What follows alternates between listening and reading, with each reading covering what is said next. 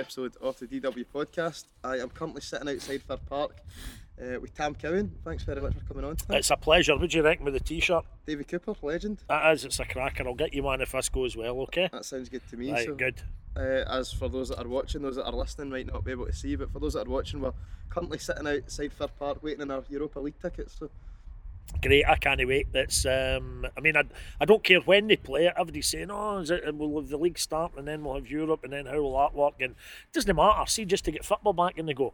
As I said before we started the recording, I was saying to you about me being up at Fir Park the other day for a wee meeting. I couldn't resist getting up into the Phil O'Donnell stand, sitting in row D, seat 83, the place that I've been for years now. And honestly, there was almost a wee tear just trickling down my cheek. I thought, wow, I've missed this so much. At that point, I think it was 100 days. Motherwell as a club, of course, will be a future quiz question because, correct me if I'm wrong, it was the Motherwell-Aberdeen game, if you like, was the first game in Scotland called off. That's right, the Friday night game. Because of the COVID-19, so that will be a quiz question for years to come. But I don't know about you, but even as a guy that's watched Motherwell for all the years I have, whenever you start, guys asking me is what players have you got out of contract, Tam? What about that boy? And they say a name, and you're actually trying to remember who they mean. There's like you start basically forgetting stuff because it's been ages. And even last Saturday there, Stevie Robinson came into the BBC Today Sports Sound with Richard Gordon, and as I was coming out for our lunchtime show, he was going into their studio. And I genuinely mean this. When I saw him through the glass, it was a double take. I didn't realise who he was right away. I thought, I know him, don't I? And then I looked a second, I thought, oh, Christ, it's our manager, And it was like, if you didn't have the social distancing, I'm sure we would have hugged. It's incredible, but I can't wait for it to start back. I've really missed it. And as I keep saying to folk, and it must be the same with you, I'm guessing, but it's the social side of it as well. 100%. It's my pals I'm missing. And all right, when the games are on a Saturday because of the radio, I'm jumping about between here and the BBC in Glasgow. But if joy of joys, if I get a midweek game, or if you get a game moved to a Sunday, and you're able to, before and after it, go for a drink and that, you're able to stand there with your pals, have a laugh, a bit of crack. That's what I miss. 100%. Sometimes the football, I mean, I've watched enough Motherwell teams that, you think this is garbage, and it's not been particularly exciting. But when you're sat there with your mates and you're maybe going down to the New Century or whatever for a wee pint after it, it's brilliant, and that's what I'm champing at the bit for. But when it starts, that's the big thing. I mean, it's one thing, the football coming back, and us all sitting there with our virtual season tickets. I'm sure that'll be exciting because I don't know about yourself when the English stuff started back there. I would never ever go out my way to watch Aston Villa playing Sheffield United. I could barely take John McGinn out the equation, and hands up, I couldn't tell you any of the players that would have been in the park for a game like that. But I was absolutely salivating at the prospect of that last night because it's just over the border. I mean, the German football came back and I had a shrug of the shoulders, who cares? La Liga and all that, no interest. But it was English stuff, and there was a wee bit of Scottish flavour there, and McBurney there as well, and you see John McGinn running about the park. It was utterly fascinating. I cannot believe I'm hearing you say that, Tam, after all the years. Exactly. After all the years. Exactly. If I had a pound, if I had a pound for every time I said that I never watch Match of the Day, only watch Match of the Day 2, because when it comes to showing that on a Sunday night, that covers the whole of the weekend, and even then I still watch it at the old times 30 speed, just pausing it when you think, oh, there was a red card or there was a riot or something, But so if I'm feeling that way about the English football coming back, I'll be positively ejaculating when this place behind us gets opened for the first time. It's going to be great. Can you remember your first time coming here? No. Since we're sitting here. And I hate folk who can remember the first. It's funny that, isn't it? It's always and folk can say, I was carried in as a baby. Well, you see, that was a fucking waste of money, wasn't it? Babies going to the football. Don't be ridiculous. My mate will back me up on that. My mate Neil Hamilton that I sit with, him and all the boys in the Phil O'Donnell. His boy Matthew is now a diehard, right? But what's Matthew now? He's 20, early 20s, I think he is. 20 anyhow. Matthew came to the games originally too soon, right? You know that way. I think I was probably the same. And all he was wanting to do was run about, and his dad couldn't get watching the game, and Neil Stoke bringing him for a while, and I thought that was perfectly sensible. You're not interested at that age. For me, it was. I grew up in just what were we, maybe a mile down the road for Fir Park, mile and a half.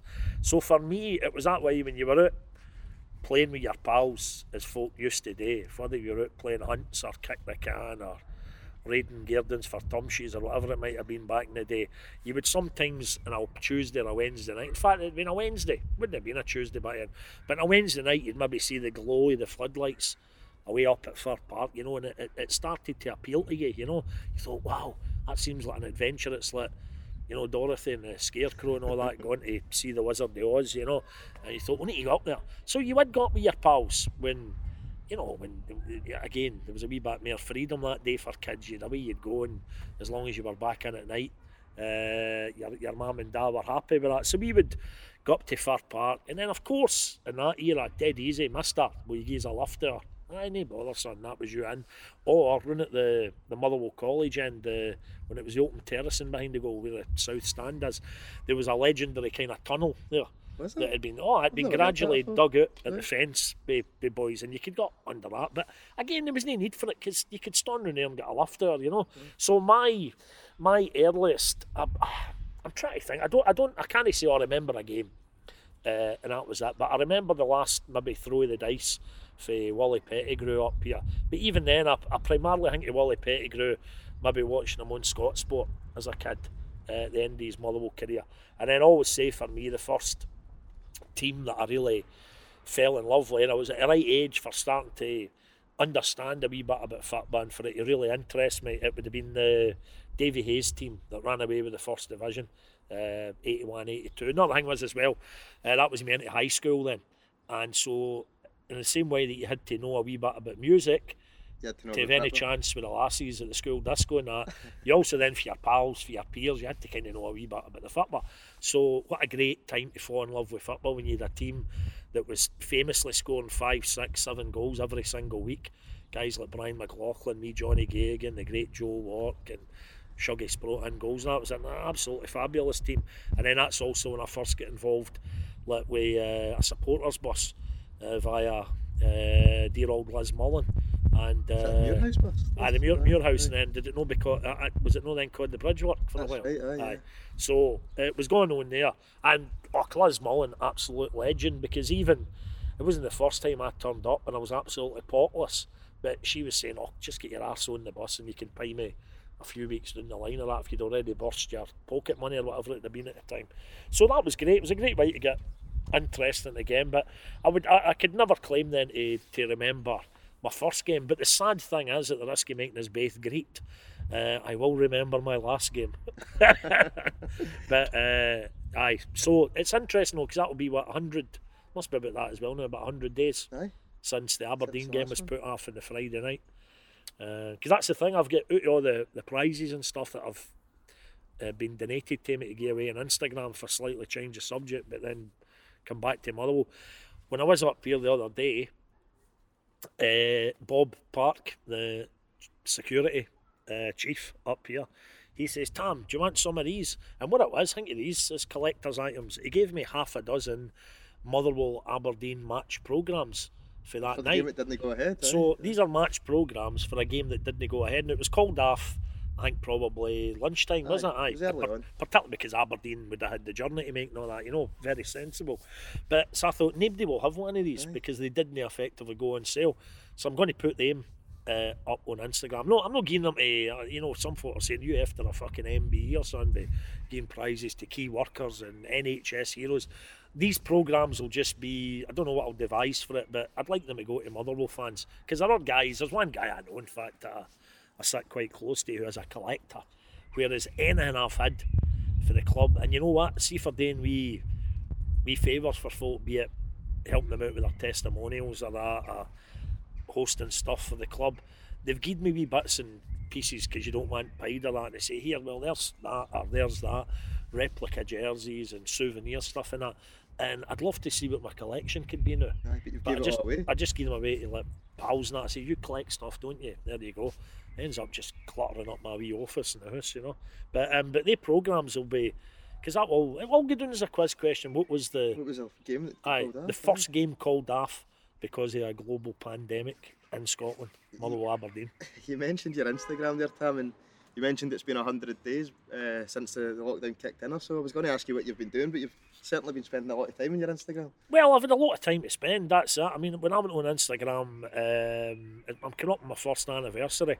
It was July the 3rd last year, and what happened was my wife had been ever so slightly badgering me to get involved in social media, which I'd always just kept away from, right? I've heard you've been using her Twitter behind her back though. Well, for the news and...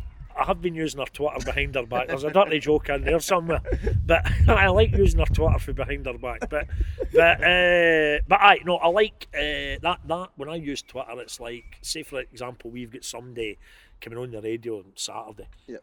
It could be somebody that I know, could be somebody that I don't know, could be somebody with a public profile or not. I like just maybe having a wee look at what they've been up to on Twitter. It's a good wee tool for that, you know. But I wasn't going to go on Twitter because, believe it or not, any of my pals will tell you, my wife will say, I'm extremely thin-skinned, and I thought, I'm not getting... Really? I think I'm not getting... I'm very shy, actually. Everybody knows that. They'll tell you that. My wife, particularly, she always wonders, how can you go on that radio and you're blah, blah, blah, and then we might go out with folk, or with folk round to the house, and you're looking at your feet and mumbling, and you know, you can't help the way you're, you know. But that's really interesting, Tam, though, because MD would be watching this, only really sees you on the telly, on the radio, and from the outside looking in, you'd think, you know, I can't imagine you being the type of person that if you get criticism on social media, you'd take it to heart. Well, you do, absolutely. And that's how Instagram was such a lovely wee place to find, because when I said to my wife, she said, right, what about Instagram? And I said, right, explain that to me. She told me what it was all about, and I thought, right, you know what, we'll do it as a wee experiment. Now, we were getting ready to go to Florida, me, the wife and the Wayne, and what I've always done, my wee lassie's 9 now, my dad did it with me. Whenever we went on holiday, he kept a wee diary of what you got up to every day. And that's what I've mainly been doing at Rothsay or camping out at Ettrick Bay or some wee damp boarding house, you know what I mean? But my dad always kept that for me, and I've got them on. It was a good wee thing to look back on. So I'd started doing that with my wee lassie, and I said to my wife, I said, right, what we'll do, when we get to Florida, I'll go on this Instagram thing, right? And I'll keep the Florida diaries, that's what it was going to be called. Brilliant. For the 3 weeks we're out there, I'll stick up some pictures when we're at the, Universal, the Magic Kingdom, whatever it might be, in a wee American diner or something, and I'll do some words, and that's it. And then I did that, and it kind of took off quite quickly. The followers and that went up at a rate of knots, and when it came to the end of the 3 weeks, I was sticking to my guns. I'd kind of just done it to appease my wife, and I put up a post saying, right, well, there we go, that's been the Florida diaries, I'm heading back home. But you were hooked. And I put words to the effect to, see you later, alligator, and there was folks saying, no, keep it going, Tam, it's a good laugh, and I'll be dying to see what you post about the football when that starts back, or when you're just out and about in normal restaurants, or when you're on the radio, well-kent faces that you've maybe got in as guests, and you get a wee word with them, or wee photos. So I kept it going, and that was it. And then when it came into lockdown, and we were in the house, I then just started having a bit of fun, because I was writing stuff and making up wee daft songs, and I've always written things, I've always written jokes and stuff, so it was just like a kind of an extension of that, and something to amuse yourself first up, and then hopefully get a wee bit of feedback for other folk. But then when it then tipped into folk, as I believe did happen on Instagram now, okay, if you get Kim Kardashian levels, folk might be wanting to give you a Lamborghini and all the rest of it, but folk were saying to me, Tam, I've got a boxy butcher meat here, and that's, can you get away? Aye. So I thought, there's a good idea. So I started then doing, I've done it every week now for, I don't know how many weeks.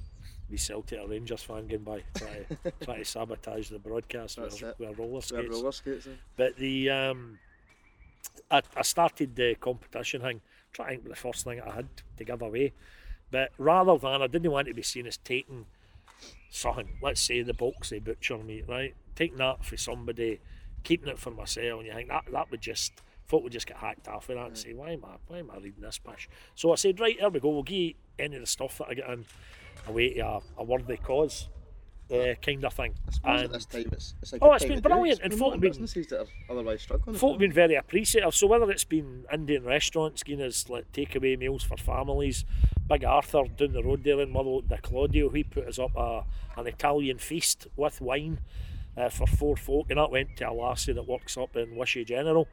But I thought that one was great, Tam, because that was, tag somebody it's a key worker and say why they deserve it. Absolutely, and I mean some of the stuff that I've got still to come up. There's a confectioner down in Ayr who's ready to send out to the deserving cause this big hampery like tablet, fudge, chocolate, sweeties. And this is at a time, I'll remind you, when the dentists haven't reopened just yet, although that will be sooner rather than later. But so it's been a good laugh winning that stuff. And it gives you a wee buzz, and it's something to do. I mean, at home when you're doing a wee bit with, obviously my wee lassie's been at home, my wife who works at my wee girl's school, that's been a blessing because she's up to speed with all the stuff they're doing, and if she's not up to speed because she works at the school, she can get a wee word with the teachers and that. So I'm more there in a supervisor's capacity. My wife's not that great at involving arithmetic or grammar. So I'm straight in there with anything like that. So I had to amuse myself somehow, and Instagram has. I'm interested to know what I would have done without it, eh? if it hadn't have been for Instagram, But there we go. You're rolling back the years with your youth, I have to say. Absolutely, aye.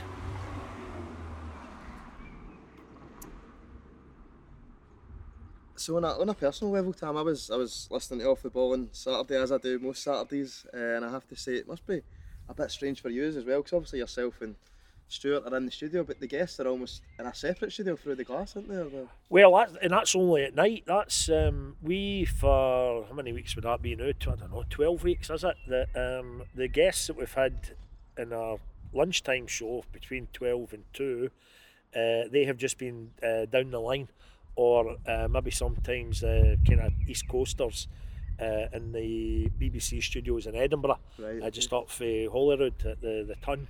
They've been in there. So, and again, the thing with that, we've I'm relieved that that's kind of worked, because I've always argued that what you really want is you want to have guests in the studio, because see, to get there's a lot to be said for eye contact. Yep. See, even if you're maybe gently taking the piss out of a guest, or having a laugh at their expense, you can tell a wee joke away and be showing it in your face that you don't really mean it, and they can see that. But if it's over the phone, it could be hazardous over the phone. But so I mean, the strange thing with that is, the wee anomaly with that is, the very first week, and it seems like a lifetime ago now, the very first week we had Professor Jason Leitchan.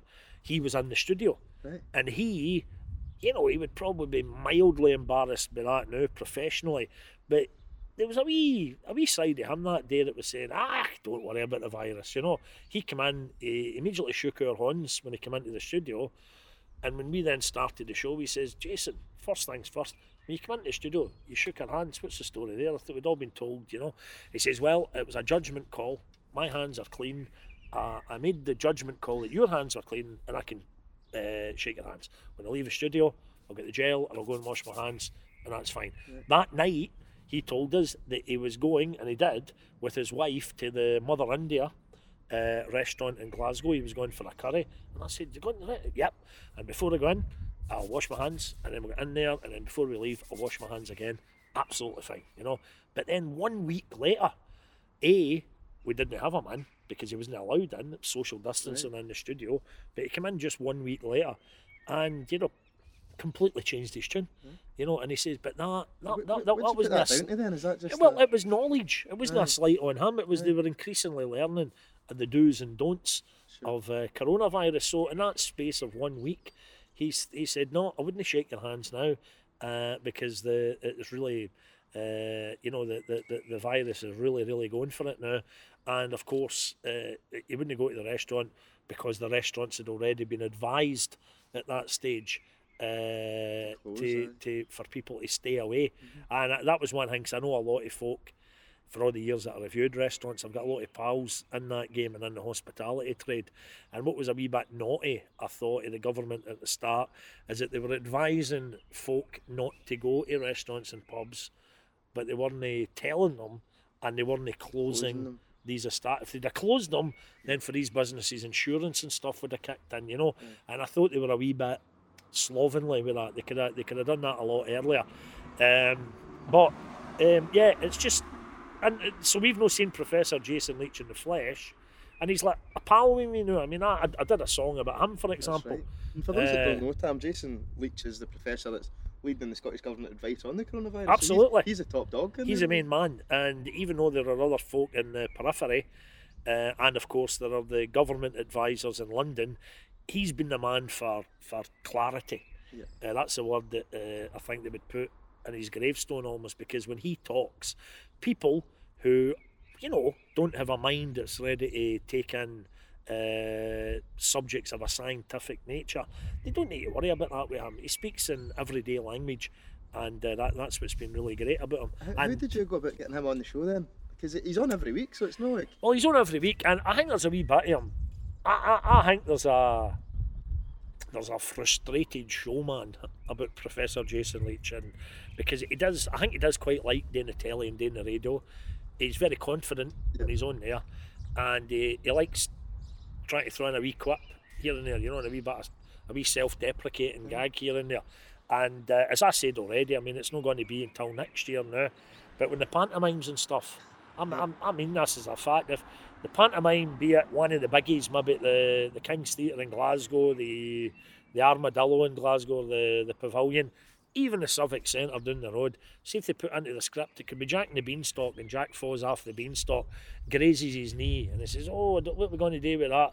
Oh, here's somebody that can maybe help us, Professor Jason Leach. And when he walks for a wee cameo, he'd fucking bring the house down, because he's such a kind of a famous figure now. So, but it's great. When I did the wee song about him and that, he absolutely loved it. He put it on his Twitter, and then I've promised him for all the help that he's given us just as a guest in the show. I says, right, the place that stands out for me is a Mother India restaurant in Glasgow, because that's where you went that first night. I says, me and the wife are taking you and Mrs. Leach out, slap up feed whenever we're able to sit back down, order for a menu, have the waiter pouring you some wine, stuff like that I'm really, really missing. So we've got that night penciled in, it'll be great. And I said, the only thing it'll be off the bounds that night, out of bounds, will be the virus. We'll not be able to talk about anything, because that's all I know about him, apart from the fact he's Fairbury. He now lives in Glasgow.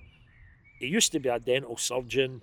He's now a virologist, and he's the top dude for coronavirus. I don't know anything else about him, you know. See about going to Mother India, Tam, obviously you still are a restaurant reviewer? Well, that sadly was taken away from me last June.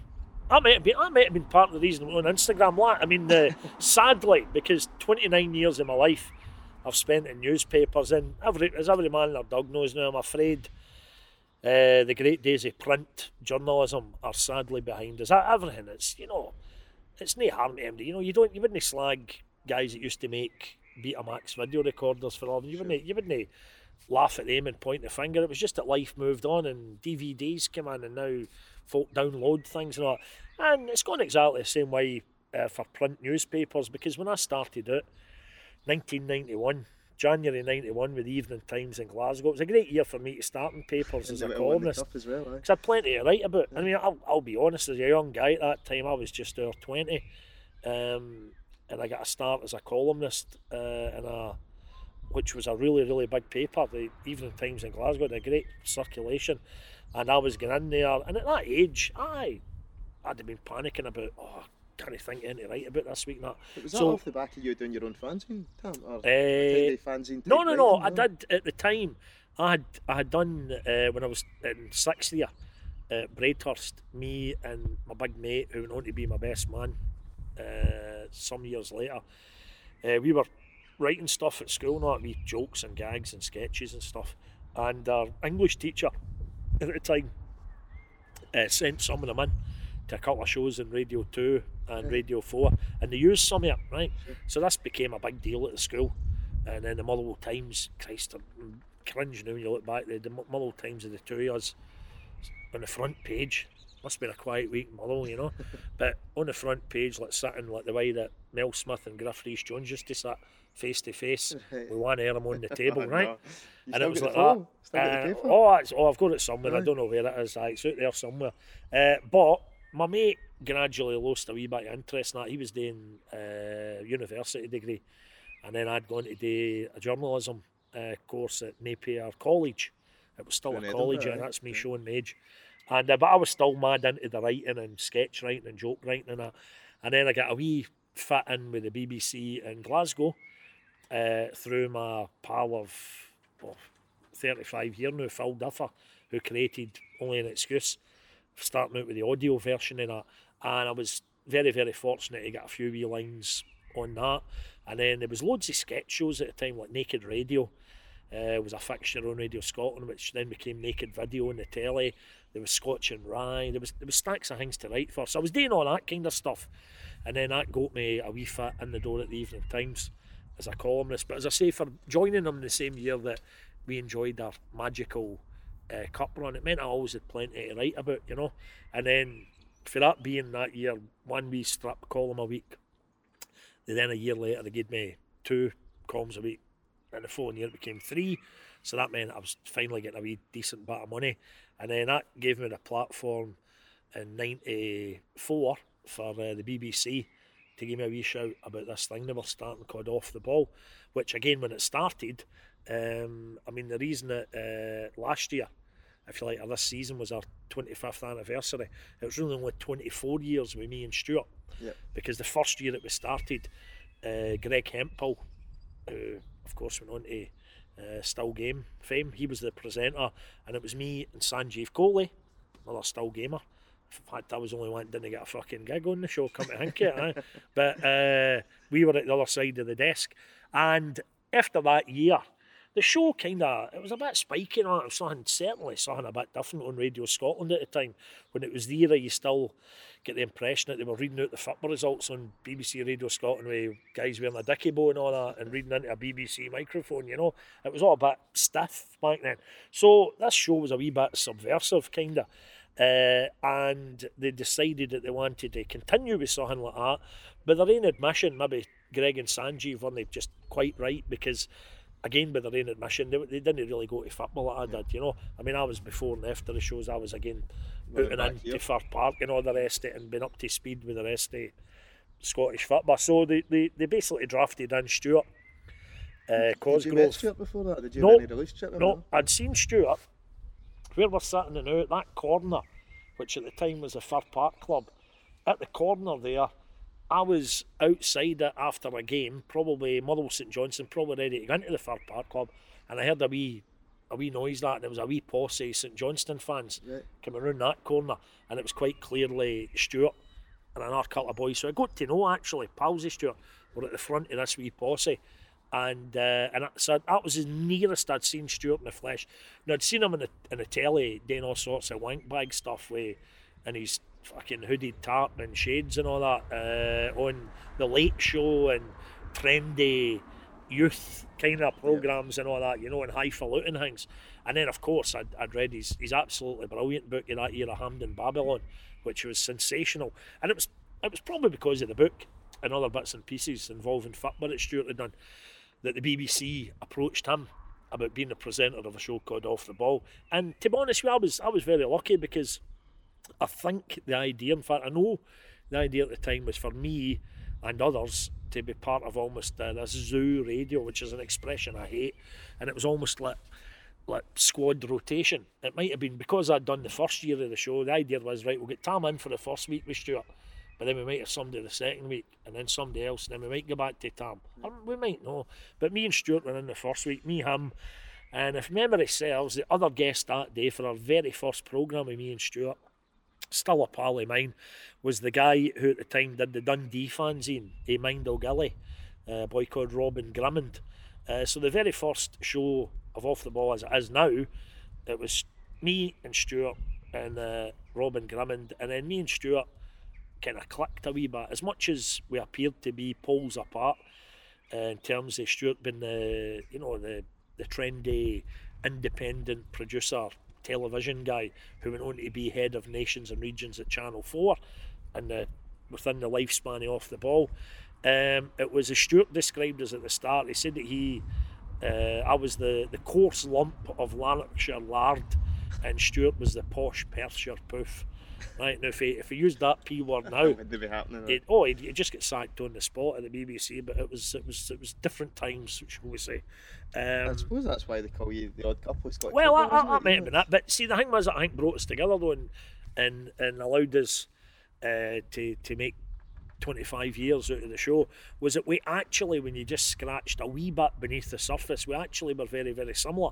We both had very much working class upbringing, and Stuart in a council scheme in Perth, me in a council scheme in Motherwell, and we both crucially supported the phrase we always use, the local football team, a wee diddy team. Right.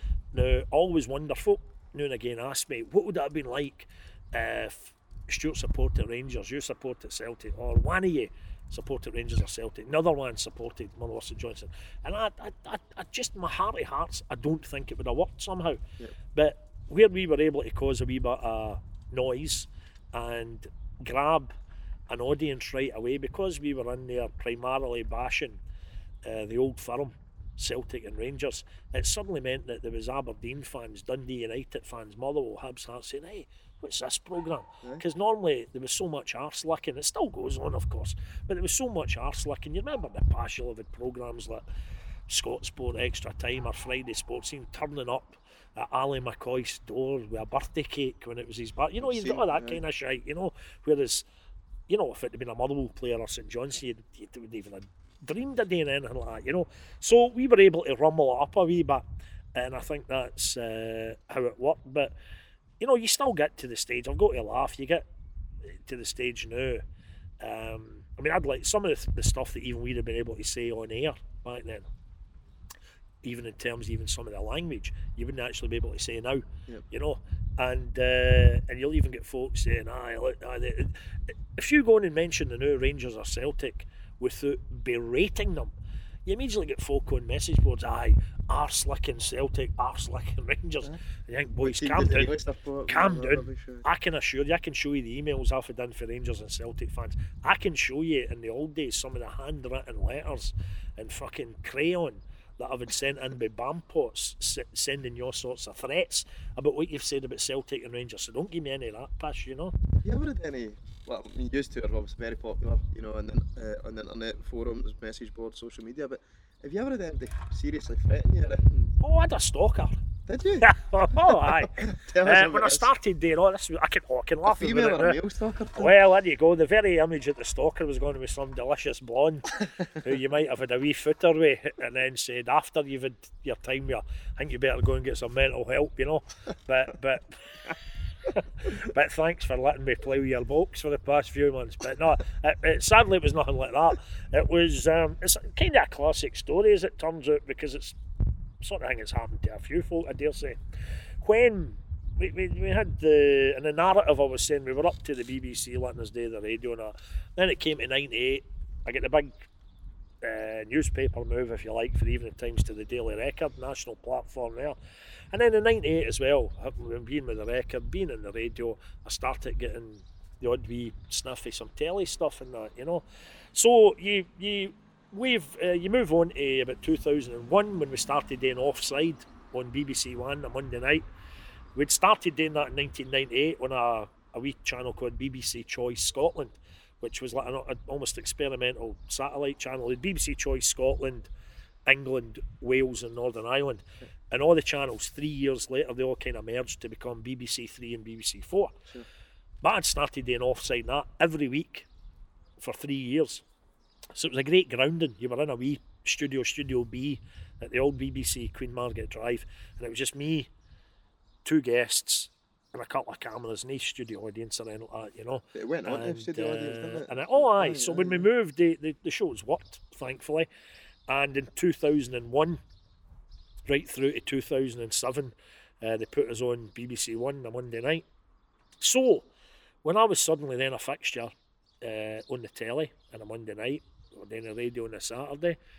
You could read me 3 times a week in a national newspaper. Then I suddenly started getting these letters in.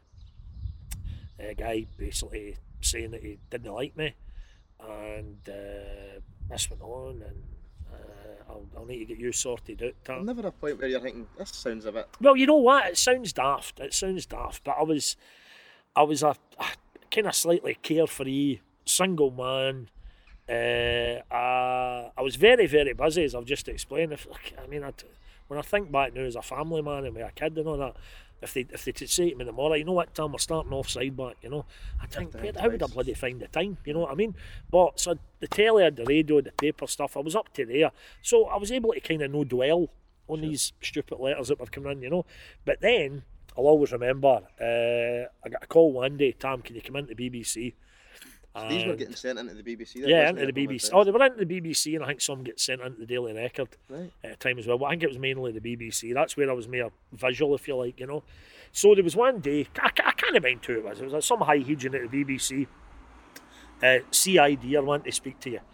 Another letters came in, we sent it straight to them because they were starting to open the letters, right? And kind of, they weren't wanting me to get distracted by it all, you know what I mean? If they said, oh, Tam's just laughing about it, fine, we'll keep him out the loop almost.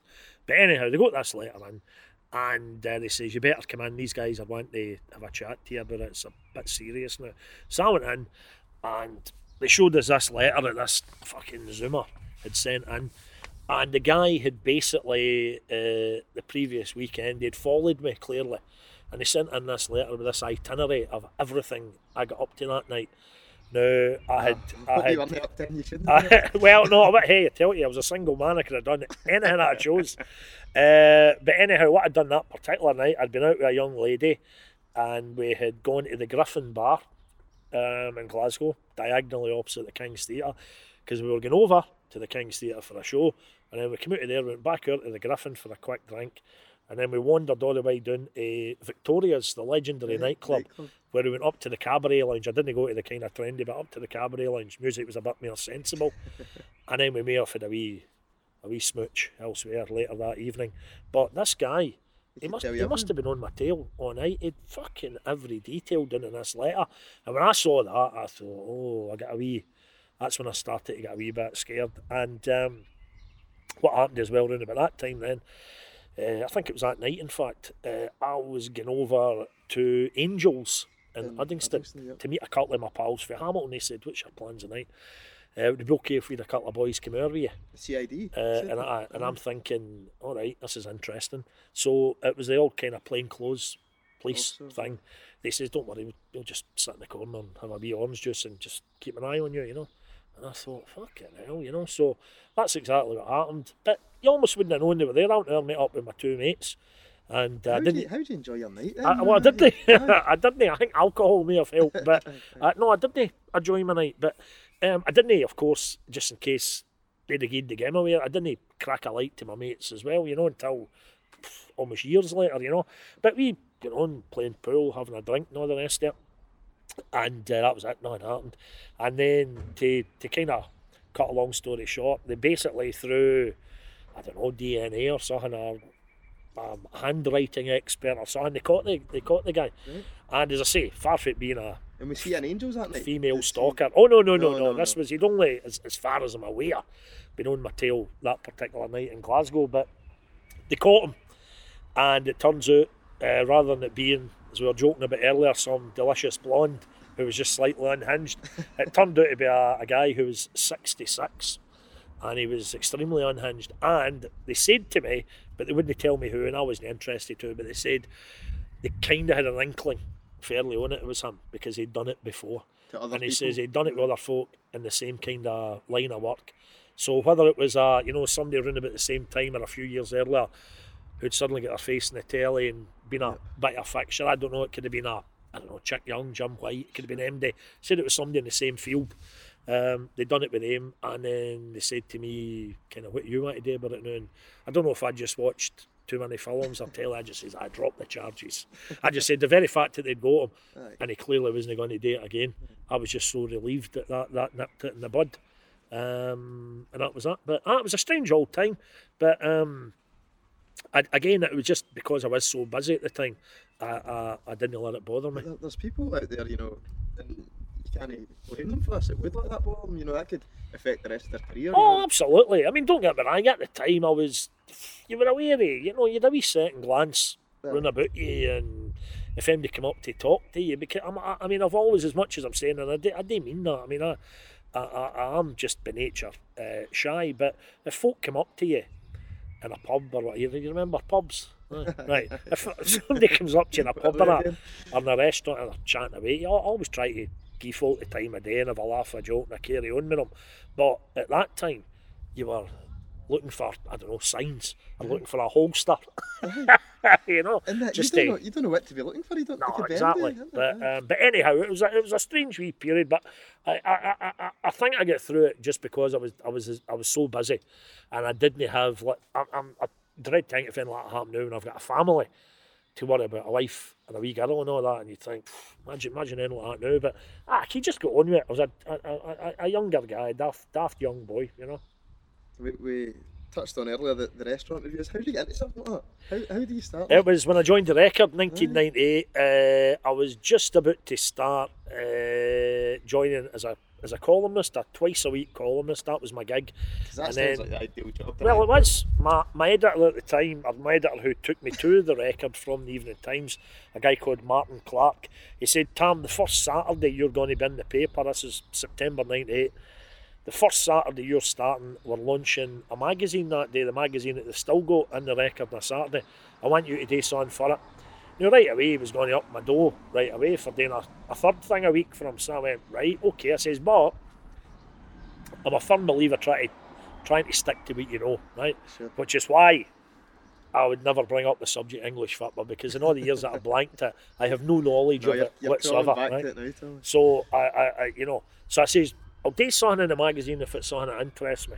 Now, he didn't know me really, apart from my slight public persona at the time, but he says to me, right, what your interest? Now at the time, 1998, I'd have been 28, 29-year-old, single. I loved a great social life, out eating, drinking and all the rest of it, And I said, well, you get in that line.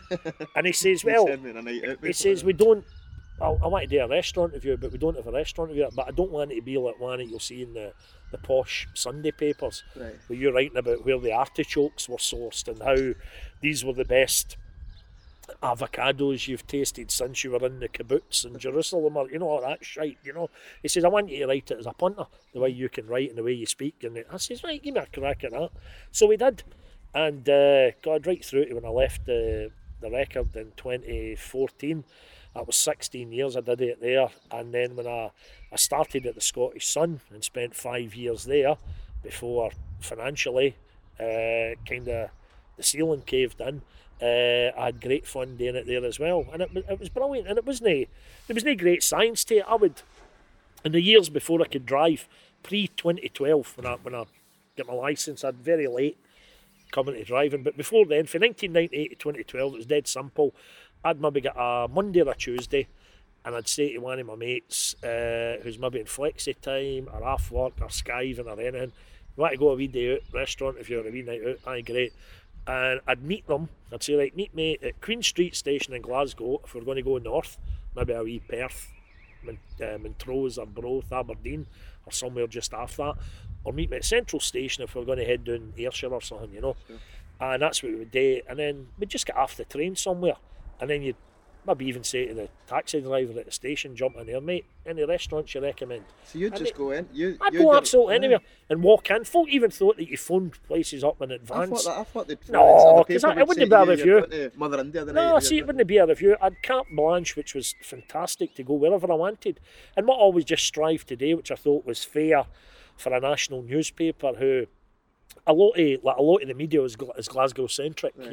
And I thought, I'm not going to do that. So I was away up in Skye, I was up in Inverness, right. I was away down to the Borders, I was away down South Ayrshire and everywhere in between, out to Butte, and I went everywhere, and I just made it like a day out, and it was great fun. It was even better fun, I must say, for whoever I took with me, because if one of my pals came with me, they never had to put their hand in their pocket. They get fed, they get watered. I get the train travel reimbursed and expenses, and they didn't have to write the 1,200 word piece. So they'd want to watch, so it was great, absolutely brilliant days. And did you ever have a terrible experience and think, I don't want to write about this, or fuck aye, I always tried, and it was only criticism I ever got for folk, but it was water off a duck's back. It was criticism that I did not entertain. Folks said, know another great place you visited, or know another. But what I was doing is, these were, and hey, what a salient point this is now when you look at the world now. These were folks' businesses I was going into. So see if I went into one restaurant one week and it was anything for decent and above, I would try to give them a good write-up to encourage folk to go in and support that business, right? Family-run businesses, a lot of them. And it didn't bother me if I did 12 great reviews in a trot. Now, don't get me wrong, it would have been easier for me to slate places. That's always a lot easier when it comes to writing the article, right? But how dare you when you're talking about folks' livelihoods, So I would never ever have done that. And a couple of occasions when I did slate places, I'd one. I took a colleague for the Daily Record. We went to a so-called Italian restaurant in Glasgow. It turned out it was run by a Russian man and his Russian wife, stony-faced. Absolutely, the waitress had one of the absolute stony-faced cooking, right? And for any older listeners who for the Motherwell area, she had a serious face on her like the wee woman that used to run the candy store down in Motherwell. You mind the candy store? No, was it candy store or the candy shop? Next day, it's just opposite Mark Antonio's Chippy and up a wee bit. Right, aye. Was it the candy store or the candy shop? Anyhow, wee woman that was in it, she was very nice. But if she wasn't smiling, she'd one of these faces that you thought you'd really upset her, But anyhow, I digress. We went into this place and, they didn't have a clue. I mean, for example, going into it, taking my jacket off and saying, can I hang my jacket somewhere? And the woman just looked at me, as if I was stupid, in a restaurant, wanting to hang my jacket somewhere. And then in an Italian restaurant, whether it's starter was I got brought out, and I said to her, you get some black pepper, please? No. Just like that. And I went, all right, okay. Turns out the food was shite, right? It was really poor. I mean, you're hard pushed in Glasgow to get a bad Italian. There's a lot of really good Italian restaurants, right? This was terrible. I slated them in the following Saturday's magazine. And the Monday, after it got in the magazine the Saturday, I was told, because I always worked from home, taxi pulls up outside the Daily Record at Central Quay on the Broomielaw, and this chef gets out. He's still got the chef's whites, the check trousers, the Crocs, all the usual gear. It's clearly the guy, the owner stroke chef for the restaurant I was in the Saturday night. He was seen reaching inside his overalls and taking out a half bottle. One last wee swig, he's something for Dutch courage, and he then came into the reception area at the Daily Record, bawling and shouting, demanding to see me, shouting about what he was going to do to me, shouting about how his lawyer was going to shut down the entire paper, blah, blah, blah, blah, blah. I think eventually security came and all that. It wasn't the same guy as the stalker, it might have been, you never know. But when he finally kind of, the message got through that I wasn't actually in the building and I didn't work in the building. I never have in all the years that I'd been involved in newspapers. I always worked from home. That was it. He got huckled back out, and I was delighted to say that a few weeks later the place shut down. Now, as much as I'm saying about trying to support local businesses, this guy was getting away with murder, because what was the great side, it when my review went in on the Saturday slating it was like Ding Dong the Witch is Dead, when old Dorothy, I must have watched The Wizard of Oz, my wee lassie this week, I keep going back to it, when she get the witch get the bucket of water chucked to her and she just frazzles away, and suddenly the guys that were our henchmen, they're all delighted, ha ha, brilliant, she's dead, well done Dorothy. It was a wee bit like that with this restaurant, because all these folk wrote to me. Still the year folk would write you letters. I might have got some emails, I can't mind, but it was just, Tam, thank Christ you've exposed that place. We had been part of 8 years, it was shite. Oh Tam, well done, we went there for an attempt, it was awful. I'm so glad you've hammered them. And as I say, that caught them out then, and I was pleased to know, so they couldn't cheat folk anymore or fleece them, that a few weeks later they closed.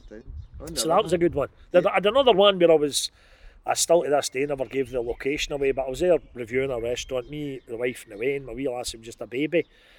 I think it must have been about 8 years ago, and I went to this place and we're sitting there and it was lovely, really nice. Lovely place, lovely setting, lovely staff. The food was very nice. And just after my, I think it was my main course, I went out to go to the loo. And I was walking back in to go back to my table and I heard somebody saying, Mr. Cowan. And I thought, here we go, guy, right, chat about Motherwell shite or something, or you're reviewing this, Tam, or something about the radio or the telly or something. And I said, aye, how you doing? What is it? Hi, Mr. Cowan, just to say, I would just like you to finish up with your family at the table just now and leave, please.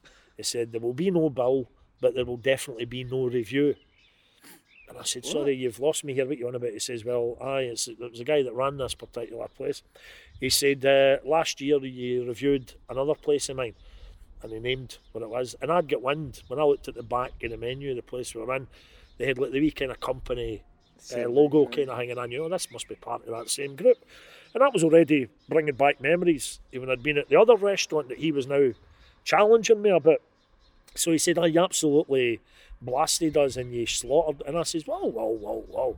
I says, I can stop you right there, far from it. Now, the criteria I always judged the reviews on it was food, service, decor, toilets, very important, and value for money, right? Yeah. They were always the categories. And I went through them, I had quite a good memory for things. I went through them one by one about this place that he said I'd slaughtered. And I says, no, I'd mentioned how the service was bang on, the decor was lovely, the place was really nice, toilets were sparkling, the value for money was decent. I said, it was only the food that I had to go for. So I says, rather than having a go at me, I think you should have been having a go at your chefs in that kitchen who clearly weren't getting the finger out and maybe letting you down. Otherwise, you might have got a great review. And I says, well, you know, I think kind of you should have thought about that before you approach me in this manner. I says, but you know what? I will leave. I says, and there won't be a review, don't worry. I says, unless, and this goes back to what I was saying to you about me just getting in restaurants straight in off the street, no forewarning then. Unless I'd paid, put the card down and paid for the meal, then I wouldn't have done a review. It wouldn't have been a review. That's how I'd get folk coming up to me every now and again saying, it's Mr. Cowan, isn't it? Yes, that is. You in for a review? And I wouldn't kid them on. I'd say, I am. Oh, right. Do we give you this? I said, no. I'm in as a customer. I pay for it. I said, don't worry. I get my expenses. I'll get it paid back to me. But I pay for it when I'm in. Then I'm a paying customer. And then, as well, let this be a warning, I can then write what I want because I've paid for the meal. That was the whole shtick. So with this guy, I says, right, fine. I'm not paying for that. Me, my wife, my baby, we're not exactly happy about it, you know. But we'll leave. So we left, and there was no review, but joy of joys. We were in there maybe, it was a Thursday, I always remember it was a budget day. We're in there on a Thursday. So rather than me, I'd have probably written up that one for a week in Saturday's magazine. So rather than doing that, the following Wednesday, in my column in the record, the page at the front end of the book, when I could write about anything, I wrote about, well, ladies and gentlemen, what an amazing restaurant I went to this week. I said, the food was out of this world, the service great, the setting, it was luxurious, what a beautiful view, Unfortunately, I'm not able to reveal where it was because the owner didn't want me to review it. So, sorry, full stop, you know. And lo and behold, you get back onto the paper and saying, look, if Tam's wanted to do a review, let him. And they basically told them in no uncertain terms to fuck off, you know, which was quite right, you know. And that was it. So you get wee instances like that happened, and the odd wee bit of guy, the odd one that tried a wee bit of bribery, which the one that always makes me laugh. I was at probably meant to be quite trendy bar, diner, all kind of that chrome and glass and mirrors and all that in Edinburgh. Right. Don't even know if it's still there. I'm not really as familiar with Edinburgh, but whenever I went into Edinburgh to do one, I'd always take one of my Edinburgh mates and they'd be like my tour guide. But we went into one place, and a long number of years ago now, and it was nice as well. We're sitting there with one of my mates from Edinburgh and we're eating away, and I think that's just not bad, nice wee place, that's great. And I'm all my notes down, and then paid the bill, put my wee notepad in my top pocket, and I thought, that's it, that's all my notes done, lovely. I says, we'll go into the bar bit and we'll finish off our wine. I was getting a train back to Motherwell, so I was still in Motherwell at the time, so that would have been, God, it was a while ago, any time between 98 and 2002, this must have been. We go round to the bar and we're sitting there, if you like, on bar stools at the actual bar facing into the gantry, right? So there's a scenario, me and my mate, we're finishing off our we bought a house red that we'd bought, maybe the second one that we'd bought. And then the next thing, this ruddy-faced guy, sweat pissing out him, suddenly appeared in at the bar next to us. And I got a sense of what had happened right away. One of the staff had clocked me. He's the boss. They must have phoned him. Hey, I think Tam Cowan, the boy that does the food reviews, I think he's in having a meal. And this guy, he might have been just sitting in the house watching EastEnders or something. He's fucking bolted right down to the restaurant, right? So he comes in, all flustered and all that. And he's at the side of the bar and he walks behind the bar. And then kids on, he could never have won an Oscar, big surprise. Oh, Mr. Cowan, it's yourself. How you doing? I said, how you doing, mate? Is this your gaff? Oh, yeah. How was your meal? And I said, the word I always gave whenever MD asked that was fine. Fine's a great word for that to say. Fine could mean as in fine dining. What a fine meal. Or fine could mean fine. It was all right, So whenever MD asked, I always says, fine. No, it's fine. And it was fine that night, but I wasn't giving anything away. And he says, can I get you a drink? No. The fact we had finished the review, I'd paid the bill, my notes were away. If guys want to get us a drink, it's fine. And I says, well, he says, what's that? I says, we're just in the house red. I says, why don't you split a bottle like that? He says, no. This is where I thought, here we go. The house red. The house red. So he disappears, and he appeared, it was almost like the Story Maduri for Still Game, right? He'd clearly got into what his equivalent to the wine cellar was, and brought out this all dusty bottle of something that probably cost a fortune. Can I ask you to try this, Mr. Cowan? I went, oh, fuck. So I'm already eyeing at my mate, and he's eyeing me back. And I'm saying, just play a line.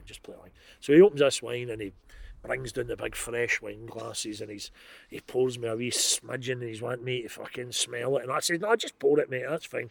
So he pours this. He pours himself a fucking massive glass, downs it in a wanner, a wee bit of Dutch courage, And then we're sitting there and there's a wee bit of an awkward silence. And he's sitting, we're three abreast in at the bar at this point. And he slaps me in the back and he says, we're all businessmen, Tam, aren't we? And I went, oh, for fuck's sake, here we go. And my mate's looking at me, I'm looking at him, and I'm saying, man, fucking like, And he walks behind the bar, right? Just visualise this, right? I'll never forget it as long as I live. He walks behind the bar. And up behind the bar with all the optics and that, was a wee kind of quite modern wee painting thing. Wee thing you'd buy at some wee trendy shop, right? In the Buchanan Galleries or something. And like something out of an old B movie, he slides it out the way, and there's the wall safe, right? So it's something out of a film, and he goes click, click, click, click, click, click, click, click, click. And he opens it, and it's big packets of money, right? It's just all fucking stacked up. And he looks at where I'm sitting, and like Carol Smiley showing off a washing machine on Wheel of Fortune, he just goes like that as if to say, help yourself. What do you want for a good review? And I says, mate, last gulp of my wine, my mate says, come on. I says, listen, and I wasn't actually kidding. I said, I've got to go for my train, mate. I've got to get back tomorrow. Out with skedaddle. Now, you're an honest man, Mr. I Ken. could. You're an honest Oh, man. no, I don't get me wrong. I get 13 fucking grand. No, I didn't. I didn't. I went out, and that guy, I like to think, he was scudding into that line. I think he would have woken up the next morning and panicked and thought, oh fuck, expecting me to write about all that. But I go back to my original point, the review was done. Yep. The bill had been paid, the notes had been put away. The guy had just got a wee bit excited, a wee bit agitated and made a wee bit of an arse of himself. But I was never ever going to mention that. And to the point, I never ever, after that, mentioned the name of the place that it was. But I did the review as was, based on the notes that I had. So do you take notes when you're sitting there then? I used to do. I do that, and you get folks saying to me, whoever I was with, sitting there, they must think you're up to it. I mean, you get the odd wee funny look for folk, but because again, they could just as easily have thought you were maybe in for environmental health, anything, But I didn't bother with the notes. But what I then did latterly, and as you know, by me, it was some years after they were invented before I had anything close to an iPhone. But when I did then finally get an iPhone in May 2016, I then started just tapping the notes into that. And that didn't look strange. Somebody at a table sitting with a phone. Sadly, it goes on fucking far too much when folk are out socialising. But so that was it. So you got all the wee escapades that happened, and even the time I nearly get killed. That's through a bloody restaurant, did you? This is genuine. I was up. There's a beautiful place that won our annual award way back when, around about 2012, maybe 2010, and it was a place called the Kilberry Inn. This tiny wee place called Kilberry. Now, if you were heading for Oban, and you kind of went up the Loch Gilphead way, Yep. where you would come to almost the T junction, you turn right for Oban, or you turn left to get into like Campbelltown. Or you take the left, and then a few miles down there, you take then a right, and you start getting away out into the wilds, right? And there's this wee tiny place called Kilberry. And all that's really there, it seemed to me it was a phone box and the Kilberry Inn. Husband and wife team ran it. Brilliant food, and about 3 rooms where you could do a wee overnight, right? And so when me and my wife went up, it's pre-kids, so it was pre-2010, we thought, well, we're going all that way, we'll book Stay it overnight and all that. So we had an idyllic trip, but primarily the food was brilliant. Day later, then a few months down the line, won our annual award that year, and I had to go back up and present them with the trophy. So 2 of my mates from Hamilton, one of them drove. I didn't drive at the time as well. As a result, they says, "I'm on, we'll come up here." They gave us a run up, away back up there, a wee day out. So you've only recently learned to drive as well? 2012. Oh, yeah. I learned December 2012, I think it was. I just had never bothered. Must be pricey insurance for that But car. I was all right, because bear in mind, I was never at my age then when I passed my test. I was never going to be a joyrider. I wanted to go down to Strathclide Park and day skids and all that. So come in here, I don't know. So exactly, I'd a very comfortable driver, sensible. But as a result of that, we went away back up to this Kilberry Inn, and they had made a wee effort. Good on them, the folk that owned the Kilberry Inn, for the presentation photos. I was meeting the photographer up there as well. For the presentation photos of this, the Hot Plate Award, as it was at the time, the Daily Record, shiny kind of plate, a bit like a hubcap or something, a glorified hubcap. But they had brought round a local farmer who provides all their fruit and veg. He'd come round with big baskets for in the photo. They'd brought the guy that provides their lamb and their mutton and that, he'd brought in a sheep on a leash, right? And then the highlight of the photo was going to be the guy that did their beef. He came round, the farmer, he came round with this big fucking hairy Highland coo, right? With the horns and all that, right? Half the old caramels, the toffees. And he came round with that, and I thought, oh, good on them, this photo's going to look great. So we were stood there, getting ready for this photo, with me and the couple that ran the restaurant in the middle, the sheep and the fruit at their side of the photo, and the farmer and this big fucking Highland bull at my side, right? And it was very close to me. It was a big docile thing, it just wasn't moving a muscle. But then the camera, all the science came into play. The photographer, when he clicked his camera, the flash for the camera, which reflected off the shiny Hot Plate Award and clearly upset the big Highland coo. Now, it didn't get too upset, but for a coo getting upset, it just kind of very slowly, it just kind of edged into my left a bit and just rolled its head almost, But seeing rolling its head, I had like a kind of 3/4 length kind of raincoaty thing on. The horn, fucking razor sharp at the tip, it went into the bottom of my coat, and in one deft movement, it ripped it the length of it for there right up the side under me. What a fright I got. My mates who were just watching all this said, "You went white, Tam." And the farmer said, who knows about these things, see if you'd have been an inch closer to the coo, or that had been an inch closer to you, that horn would have been in your flesh and right up the side of you. And what a bloody fright I got, To get you a new jacket? No, he didn't even bother. I said it was ruined anyhow by my excrement as well, I can assure you. So I think I just put it in the bin. But I'll never forget that day. That was, what a fright I got. 25 years off the ball, many years on the telly, writing for the newspapers. But I suppose you've had a brilliant career, Tam. But how do you reflect on that? It's far from over, but how do you reflect on it between your highlights? If you had to pick a couple of things out there. The highlight has been blessed to do a lot of things that I'd be too embarrassed to call work. I have never once, when I arrived here on a Saturday, I came out to the BBC at 2 o'clock on a Saturday, in the good old days when the football was on, and they'll be back.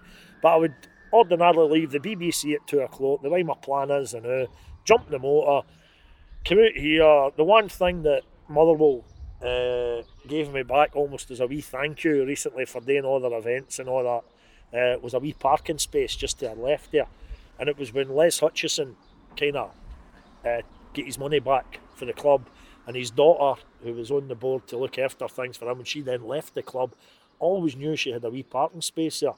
And I said to them at the club, I says, listen, see, instead of me going up, they allowed me originally into the car park up at Fir Park Street, which was good, because the whole thing was I can't see the full game on a Saturday. I've got to leave early to beat the traffic to get back in. So, like an old firm fan, well, exactly, absolutely, aye. So it all makes a big difference to me. So when I knew that wee space was becoming available, I think it was round about the time we were having some meetings about the first of our Hall of Fame event. So I was quite sly, you know what I mean, when I was in there having the meetings and gearing up to this event I was doing for the club out the goodness of my heart and as a fan. I said, Leanne, Leslie's daughter, she's left the club. She's away. A wee parking space, you know. So they knew right away what I was getting at. So it means that I can park there.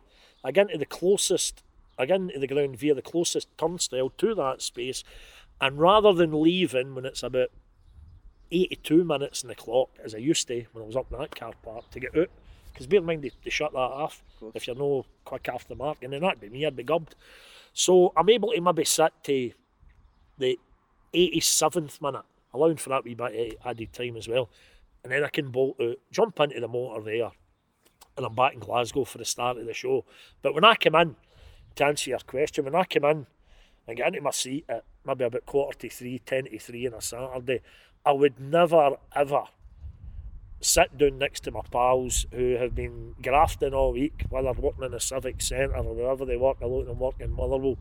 I would never then, having sat in the radio for a couple of hours, had a laugh about the football with my pal, I would never sit down in my seat and say, oh, I've just come for my work. Because quite rightly they would book my boss, you know. And, you know, it is my work, I'm afraid. Whether it's been newspapers or radio, the telly, or hosting events, or speaking at gigs, or doing shows at theatres or anything like that. It's what I do. I'm not a plumber or a joiner, as my wife will absolutely back me up on. I'm not even close to being able to do anything like that. But so that's what I do. So it is my work. But I mean, even with times that we're living in now, I'm so blessed that I'm able, with social distancing, to go in and still do my radio shows, because that's been great. Because, you know, the bottom line is, if I didn't do the radio shows, I wouldn't have ever been coming in the new. I mean, my Friday, Saturdays and Sundays normally involve going to football clubs, going to football doos, going hosting award ceremonies, you know, even doing stuff for the club.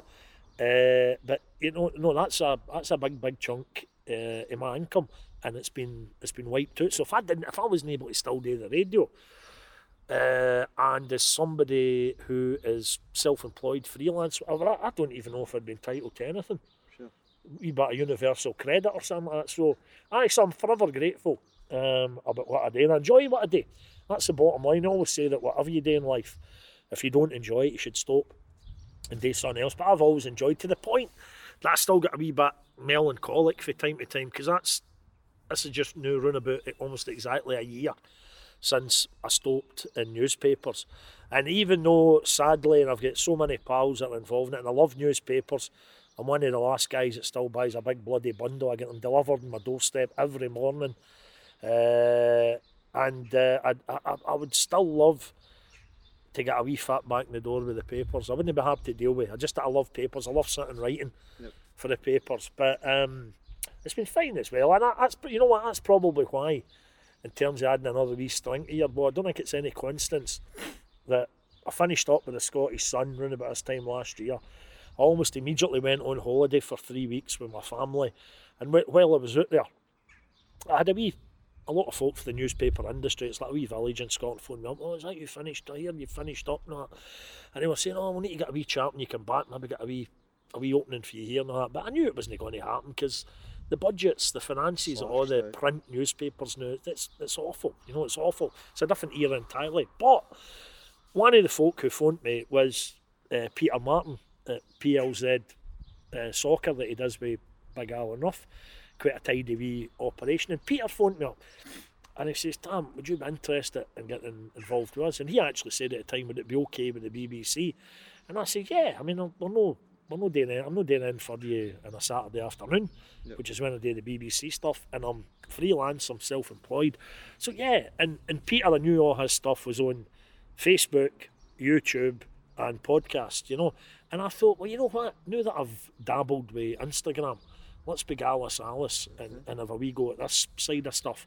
And it was great, and it was great fun. And I'd known Peter for years anyhow, and worked with him at a lot of events and all stuff like that. Indeed, Peter was my co-host here when we did the greatest ever Motherwell team. That's right. Remember that, dude? Yep, right, And a right. freezing cold spring evening. It started glorious, and then it was fucking Baltic. And I still remember I don't even still know why she was there, but the legend that is Blythe Duff for Taggart. I think she was there to present an award. Somebody must have asked her. And I know I've known Blythe for years. She's a lovely lassie. But Blythe arrived that night. I think she was going to the Oscars. And she had this wee tootsie dress on. And I mind looking out and seeing her in the south stand sitting there. She was fucking Baltic, you know. Shiver. And but Peter was my co-host that night.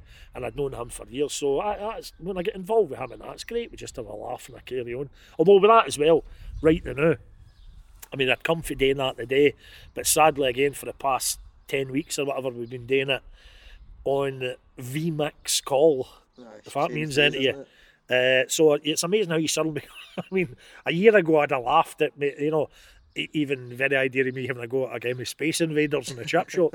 But suddenly, you know, Instagram, VMix call, Zoom, Skype, all the stuff like that, you suddenly become a wee kind of mini expert, you know. But so it's fine. I guess that's the way of the world.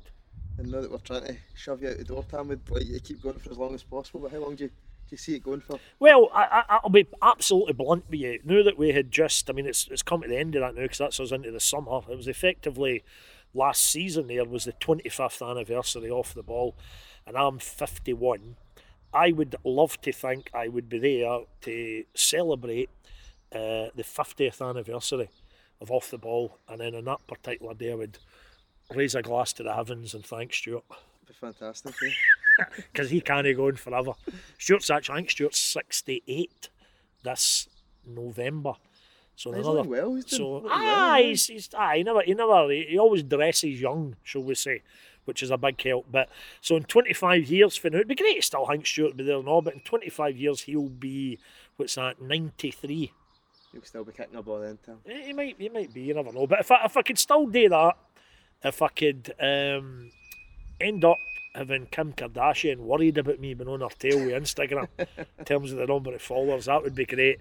And I always think you might be getting a record deal if you keep the songs up. well, you know what? I can tell you almost exclusively that there was, shall we say, because I was kidding on about. Here's the latest song for my forthcoming DVD album, The Very Best of the Coronavirus. Because I've got, I think, 24 songs that I've done. So they're all sitting waiting there. That's how I've not done it. The thing I've been doing the now, which was just a wee idea in terms of raising the spirits, I thought, there's loads of folk in my phone that are pretty well-known faces. So I started a wee thing, a Smile with the Stars, and I put up a joke every day. I asked him, I WhatsApped him, and I says, listen, I'm doing this wee thing just to keep everybody's spirits up. There's been some crackers in Aye. Sanjeev Kaur. Could you send us a joke? And they send us one, and I've got a backlog of them. That'll last me for weeks and weeks. So what I might do, by the time the coronavirus moves on a bit, or we get into hopefully phase 3 sooner rather than later, there'll be more material there for songs and that. So I'll stick with the jokes I know every day. And then I might get back to some tunes. But there was a small publisher, shall we say, a small music publisher, a wee kind of independent firm in Glasgow who made a tentative approach saying, were you serious about wanting to release this? And I said, well, you know what, we could maybe redo them in the studio and we got a wee bit of reverb on or whatever that stuff that they use in the X Factor is. What's that I'm thinking? Aye, reverb, aye. Aye, but no, there's another thing that they use that makes our Auto-tune. voices sound Auto-tune. right. We could maybe do a wee bit of that, particularly for some of the high notes. And I says, as long as we were chipping it out and the folk, you know, paid a $5 for it and give it to, we'd probably do it for St Andrew's Hospice. I do a lot of stuff for them, or the NHS or some fucking thing. You know, we do it for that, but you never know. It might see the light of day, but it's only just been a bit of fun. You know, I laugh and I carry on. Right, we'll wrap it up, Tam. We'll let Excellent. you get your dinner. But thanks very much for coming on. A pleasure, absolute pleasure. Thanks very much to everybody that's liked, subscribed to the podcast before. If you've not, please do so now. Tam, where are we going for dinner now? Where do you want to go? What's your choices? It's in your Motherwell? house or mine, I'm afraid. That's it. Sit out the back. Aye, no, Mark Antonio's. Mark Antonio doing it across is doing a roaring trade, social distancing in the queues, and I had a single special fish out of Estes at the Rex at the top of the town a week and a half ago, and it was excellent. Excellent. We're spoiled for choice. Exactly. Thanks very much for checking it out. Cheers.